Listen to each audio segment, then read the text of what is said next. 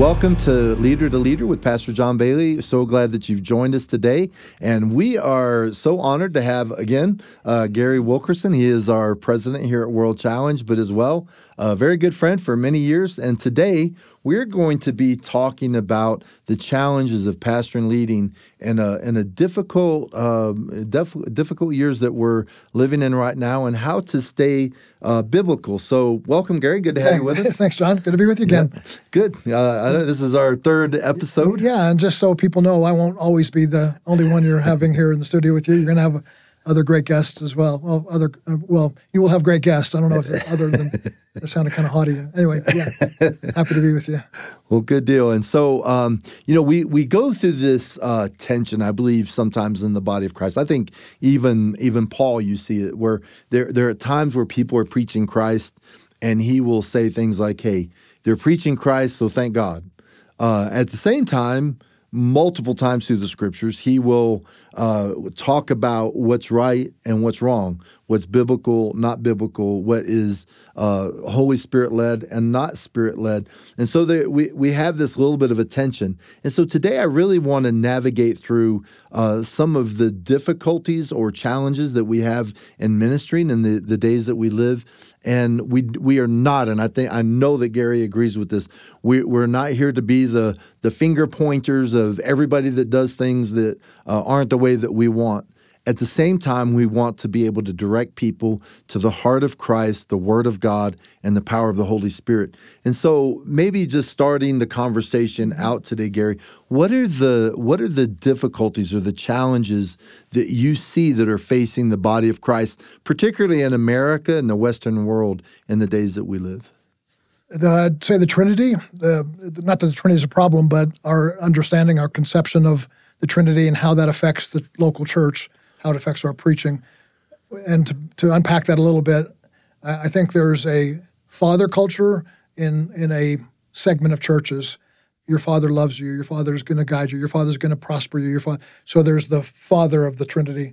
And then there's the Holy Spirit part of it. It's like, Holy Spirit move, fire, fall, healing and revival and awakening, which I believe in. I believe in the love of the Father, and I believe. But kind of in the middle here, we seem to be what some people call like a Christless Christianity, missing the cross of Jesus Christ, missing the come and die with me, take up your cross and follow me. So I believe the Holy Spirit would love to, and the Father would love to, and Jesus would love to see us recapture the fullness of the Trinity in the church and not segregate that. We don't usually segregate it in theology, but we'll segregate it in practice, and we'll preach more a fatherly message or a Holy Spirit message, or sometimes it's a Jesus message, but it's the earthly Jesus. Yeah. Is following his footsteps, be a nice person, love the poor, be up for social justice, and but that's not the Trinity either. That's just the human Jesus, who Paul later on said, no man after the flesh. In other words, he was talking about Jesus. Mm-hmm. He was saying, I don't look at him as just this fleshly man. He still is the man Christ Jesus, but I see him as the ascended, and that's why Paul's gospel are so, they bring so many elements that we probably would not get if we just studied exclusively like where Jesus traveled or what his sermons were. He was able to receive a revelation of Christ because he saw him in this ascended role in Trinity. So that's one, I think. I don't know, what do you think about that? I think this is going to be a really interesting conversation, yeah. And thank you for bringing that up. So and I think Paul said, I determined to know nothing among you except for Christ and him crucified. So what does it look like for those of us that are leaders to have a Christ-centric message? Because there can be so many different elements in the church world that are pulling us different directions. Yeah. And how do you know when a church is Christ-centric? Right. Well, first thing I say is the leader in love with Christ, because I can put a target up on my wall and say, I want to be Christ-centered, and that means I have to pray to Jesus, and I have to preach about Jesus, and I have to talk about Jesus, and I have to witness about it. And you can do that without a heart for Jesus. It can be all externals. So it's the internal. It's the pursuit of holiness, the pursuit of righteousness, and the pursuit of Jesus being your righteousness, being your holiness. And so, I read Scripture cover to cover with the lens of Jesus. George Mueller said that when he came up with an issue, say it was about giving, for instance, one time he did this about giving. He did it dozens of times, but he had one question in mind, and he would start in Genesis 1 and read to Revelation 22 with that one question in mind, like, what does the Bible say about giving? What does the Bible say about compassion? What does the Bible say about mercy? And that's how he grew his ministry. I do that from Genesis to Revelation constantly, just what does this say about Jesus? So, the Garden of Eden. So Jesus is on page 1. He spoke things into existence. Jesus is on page 2. We created in his likeness, part of the Trinity. Jesus is in page 3, crushing the head of the serpent. And just he's the ark. He's the, it's just you can do that. And I think you and I both know, John, that you don't want to get like the nails in that Noah nailed into the ark represent the nails on the cross. No, it doesn't. It doesn't. You don't want to go too far into it. It's safe to say Christ is our ark because his name means God saves, and the ark saved us. So that's an easy connection. But to get into the folly of those things is also, and I'd say that's another problem we're facing in the church is, there's so many sermons and so many YouTube sermons and so many books written, and every Sunday, every church now has their own YouTube going out, live streaming and stuff like that. So if we as pastors and teachers and preachers aren't careful, we get competitive, and we want to have, and when we do that, well, how do I puff up my numbers? Well, by being spectacular, by being cool or hip, by being supernaturally, not supernaturally, but creative in a maybe an excessive way. Make things of the Scripture, say things they don't say, or say things in a way that are very entertaining, but just aren't the gospel.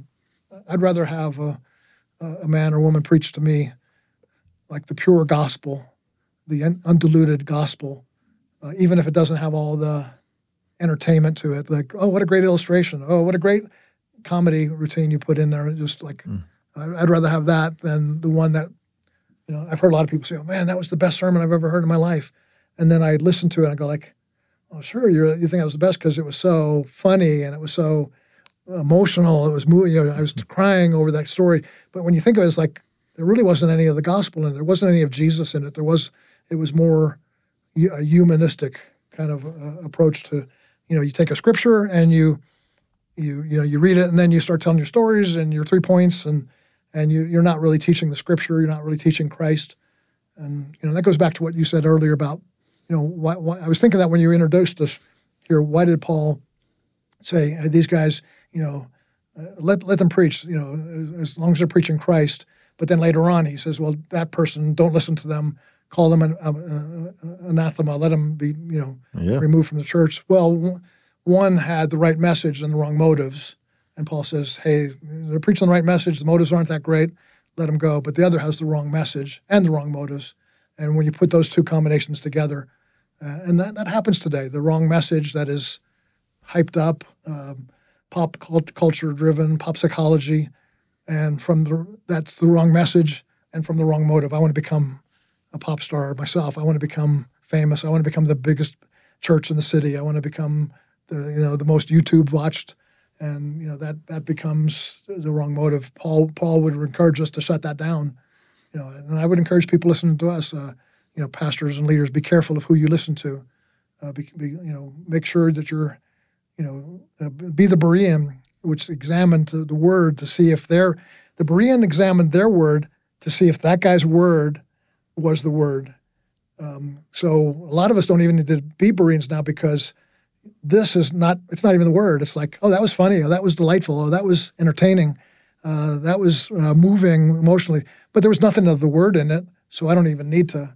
I have to dismiss that, and then I'm rambling here a little bit, but also then going back to what I said about the Trinity, I think we can use discernment about what we're listening to and what we're feeding, what we feed ourselves will eventually come out, and so who we're listening to, and so it will come out. So the Trinity, making sure that I'm representing the Father, Son, and Holy Spirit, and I'm feeding myself with the right materials. I've always been bewildered at how, and you can edit this if you don't want names named, but how could people come to me and say, "Oh, your dad, David Wilkerson, man, such a man of God, powerful word of God, such a prophet, such an uncompromised word of God.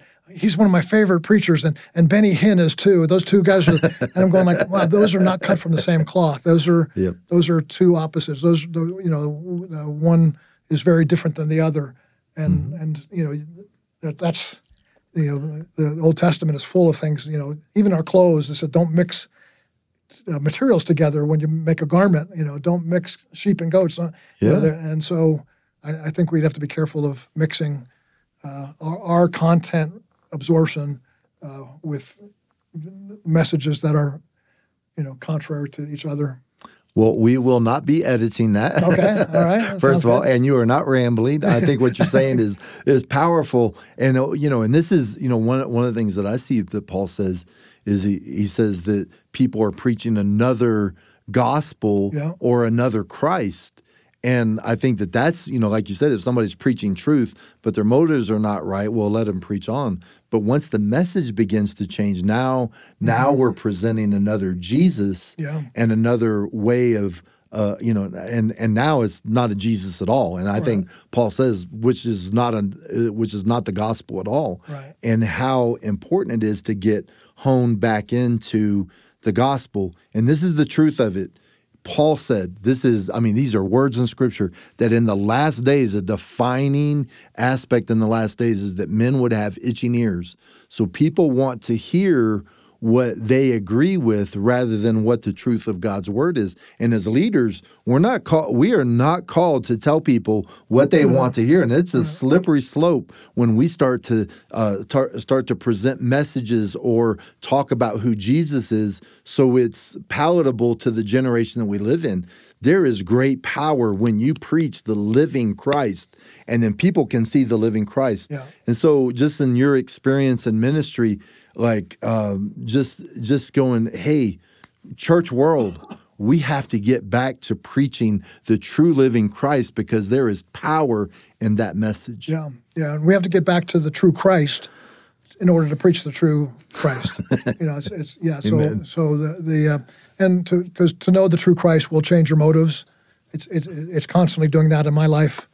Why I preach, because I think all of us have mixed motives to some degree, and sometimes I find myself preaching for the applause, and then God is in His kindness, will confront me with that, and He's changing my heart, So I find over the years and the seasons of my life with the Lord that has become less and lesser a desire to impress or to bless or to draw a crowd, and yet I find it still there to some degree, and but we're growing in motives, but we're growing in Christ to know Him, and just because I'm like a Bible teacher at heart. Like my favorite day of the week is when I'm alone studying in my house, and I just get my Bible open and just devour it. But one of the things the Lord said to me recently is, Gary, it seems like you love preaching the Word more than you love me, and when you read something that inspires you, like I underline in my Bible, I'm sure you do as well. Yeah. I'll underline something, and my first thought is that'll preach well. I like that. That'll be a good sermon, and maybe this point is that. And then the Lord's been teaching me lately. Slow down. I'm not giving this to you for the pulpit first. I'm giving it to you for you, and then if you'll get that in you when you preach it, it will come out as life giving. If it goes right from here to the head as a sermon, it will come across as a sermon, not as a word from God. And therefore never create a move of God in your church or in your ministry. So I'm constantly learning, and it's one thing to say what's wrong with the church, but it's better for me to say what's wrong with me. What am I working on in my life, and not to dismiss the need to speak into issues in the church and contend. Paul told Timothy, contend for the faith. That's a very rough word. It's not a be kind as you discuss different doctrines. It's like you contend for the right, true, full counsel of the Word of God. Yeah. So if we have obviously leaders that are listening in, And one thing that I think anybody that knows the Lord and walks with God, we want to see God move in the generation that we live in. Amen. And so if you were speaking to leaders as you are today and saying, here's some things, which you just gave a great one, is rather than just preaching a word, I think one of the great ways that you can add to the anointing and the power because you own it. You let the Holy Spirit work it in your heart before you preach to other people. But what are some things that you go, hey, we obviously are facing great challenges, the wokeness of the world that we live in, people that are in Christian leaders that are literally going against biblical principles and trying to fit the gospel into the world that we live in. What are some things that you would say, like, hey, if we're going to have an awakening, and this is for the body of Christ as a whole, what are some things that maybe we need to pray about or see God do in our own lives and ministry to see, maybe us have a greater impact in the ministry as we lead them? Yeah, well, we do these Fire in Our Bones conferences. It comes from Jeremiah 20, verse 9. Yep. Jeremiah was ready to quit because of the spiritual declension in his nation, this sexual immorality that was perverting. A lot of idolatry from other nations was coming into the temple, and they were temple prostitutes. And he was just seeing horrid things take place. And he was ready to quit, but he said, I can't quit because there's a fire in my bones. But that's in 20. But if you keep going on, you see he begins to give the we'll call it the church, his people, Israel at the time, he gives them contrasting voices. In chapter 23, verse 9, he talks about the lying prophets. He says, my heart is broken within me, and all my bones shake. I'm like a drunken man. I am overcome wine because of the Lord, because of his holy words, for the land is full of adulterers. So he says, here's what these people are doing. This is verse 16, filling them with vain hopes. They speak their own visions with their own minds, but not from the mouth of the Lord. They say continuously to those who despise the word of the Lord, it will be well with you. That's so America today. That's so flesh today. And then he contrasts that. And this is what I want. I know this is what you want. This is why we have the Pastors Network. This is why we have Pastors Conferences. This is why we have, monthly newsletters that go out to thousands of people. He says, verse 18, same chapter, for who among them has stood in my counsel to see and hear his word, and who has paid attention to his word? So first of all, you're standing there listening for a word from God. Secondly, you're paying attention to that word and you're listening to it. It doesn't mention preaching here yet, and so that's kind of what I was talking about a minute ago. Yeah. That and the Lord will test me on that. He'll test all of us on that. So like some of the stuff I'm getting from the Lord today and yesterday and the day before, He's now telling me that, I don't want you to ever preach that. I'm testing you to see, oh, that's such a good word. I'm so excited about that. No, I'm testing you. Will you just come to my word for me and to know me and to sit in my counsel and to pay attention to me, to learn of me? And then verse 22, things begin to shift a little bit. But if they had stood in my counsel, then they would have proclaimed my words to my people, and they would have turned them from their evil ways and from their evil deeds. There are churches in America that haven't used the word evil or sin or turn or repent in years, if not decades. Well, why not? Because the pastors have not stood in God's counsel. They haven't heard his word, so they can't proclaim his word. And then lastly, verse 28, let the prophet who has a dream tell his dream. And that's pervasive across the American landscape today. Pastors get up and tell their dreams of big and brighter days, big and brighter futures for them and for you and for their church. Nothing wrong with having faith and confidence in what God's doing, but it's the dream without Jesus. It's not the Christocentric dream. But let him who has my word speak my word faithfully. And I love this question he asks, what has straw in common with wheat, declares the Lord? Is not my word like fire, declares the Lord, and like a hammer that breaks the rock in pieces? So Jeremiah is hearing God's word come down to him and saying, here's what I'm declaring to you. There's straw and there's wheat. Wheat can feed you. You can live by every word that comes out of the bread like that. But straw is just going to kill people, even though it might look alluring to you. And then his word is like fire and like a hammer that breaks the rock in pieces. And so that's something that's not popular in our generation. And the fire and the hammer doesn't have to be negative and cranky and bitter and against everything and against everybody, but it's Jeremiah's fire shut up in his bones. That fire to me is not human passion. It's not zeal. It's not like I'm a macho man. I've got this thing. It's Jesus. He's shut up in my bones, and I've been sitting in his counsel, and he's feeding me with his word. And only when he says, "Now go and preach it," then I do. So that is awesome. That really speaks to me. And one of the things I like that you were saying there is that you've got the wheat, the hammer, and the fire. And probably all of us like the wheat. I mean, you're eating bread, so we all like to eat That's nice true. bread. I thought of that. Yeah, contrast. The fire burns, and we all want to have a passion. Yeah. The hammer is that call to repentance, that call to turn.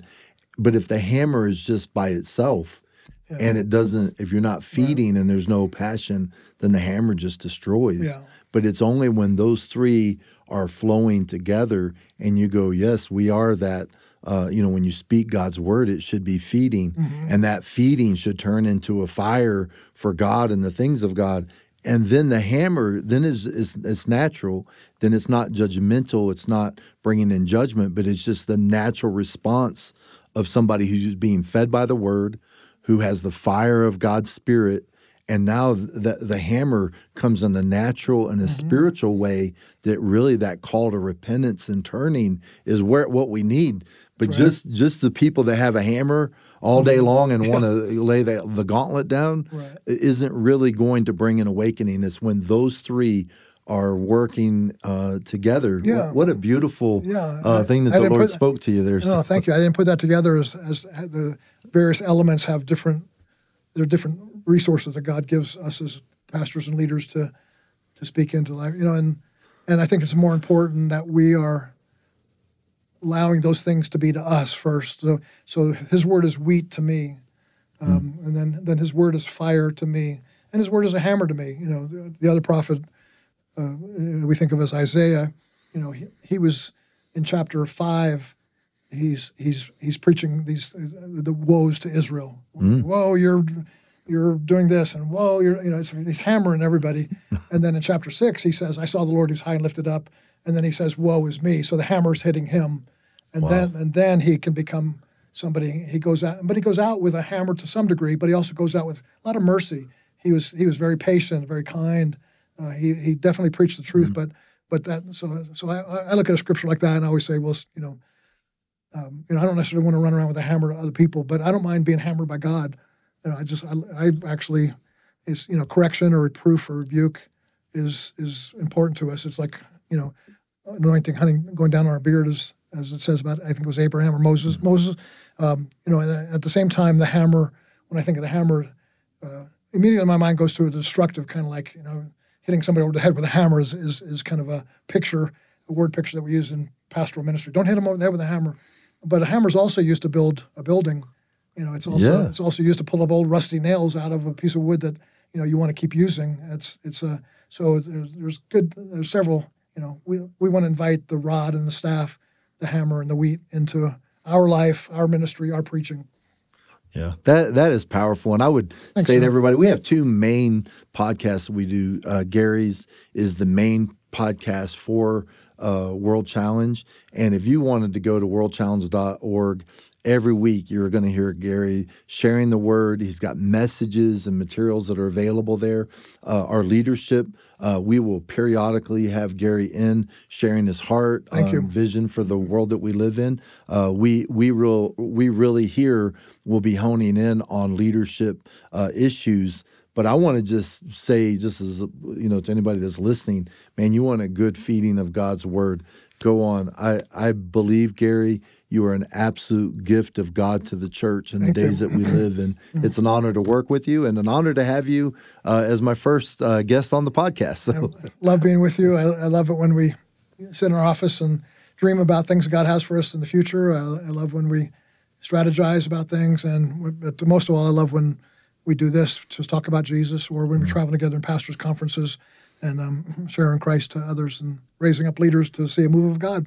Praise God. Well, can you end us in a word of prayer, just praying for pastors and leaders? And I know probably everybody that's watching, if the Holy Spirit is stirring in your heart at all, we have to believe that as dark as the days are, God has a way through in the days that we live, and we want to see the glory of God, not men, not ministries, not personalities, but we want to see the glory of God appear in these last days. And if what we're doing here in these last few weeks and upcoming ministry times you have for pastors and leaders, if you're watching this and you know some other pastors that might be encouraged by this, a lot of pastors are downcast and weary, and so any type of edification and challenge, and sometimes even reproofs and rebukes can be important. So if you know some pastor friends, maybe you can let them sign up for worldchallenge.org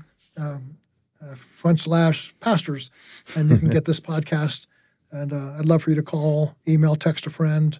You can drop it into your text and send it to them, and they can download it then from there. So sign up for the Pastors Network at World Challenge. We want to feed you, we want to encourage you, we want to minister to you. So Father, thank you for this time together. We just do pray that the deepest passion of our heart is Christ and Him exalted and high and lifted up. And Lord, we also believe then as a result of that comes an outpouring of God's Spirit, a revival, a move of God, a spiritual awakening. And we are so desperate for that in our own lives, in our own ministry, in our own conferences, and in our own cities, in our own churches, and in our nation and nations around the world. So we ask you to move mightily. God, move in us, move through us, contend with us with the things, put the hammer on the things that don't belong in our heart and life, put a fire of the Holy Spirit in us, and give us the wheat of your word that nourishes and feeds and builds us up, and keep us, Lord, from the wicked one, from the plans and schemes of the devil. I pray for every pastor and leader, Lord. I know that there's a target on their back, and they're going through some tough times, and oftentimes there's accusations, and oftentimes there's frustration, and oftentimes there's depression and discouragement. But Lord, I pray even right now a miracle would take place, that you'd raise them up. You'd get them, whether they're in their office or in their car listening right now. Lord, let this be like a divine intervention, a moment in history where you touch where we didn't expect you to touch, and you impact where we didn't know you'd be impacting this way, this fast, this quick, this moment, this hour. And I do believe, God, there's somebody listening to us right now that needs a fresh touch from heaven, and you're offering it right now. And we just invite you, my friend, to just surrender that to God. Say, God, I need that fresh touch. I need a new anointing. I need an awakening in my own life. And I want to participate, God, in a last day's great awakening. So make me a vessel ready and usable for your purposes. We give thanks for this in Jesus' name. Amen. Amen. Thank you, Gary, for being with us. Thanks, and thank John. you for joining us today. And check us out next week. And we're looking to some exciting days ahead. God bless you.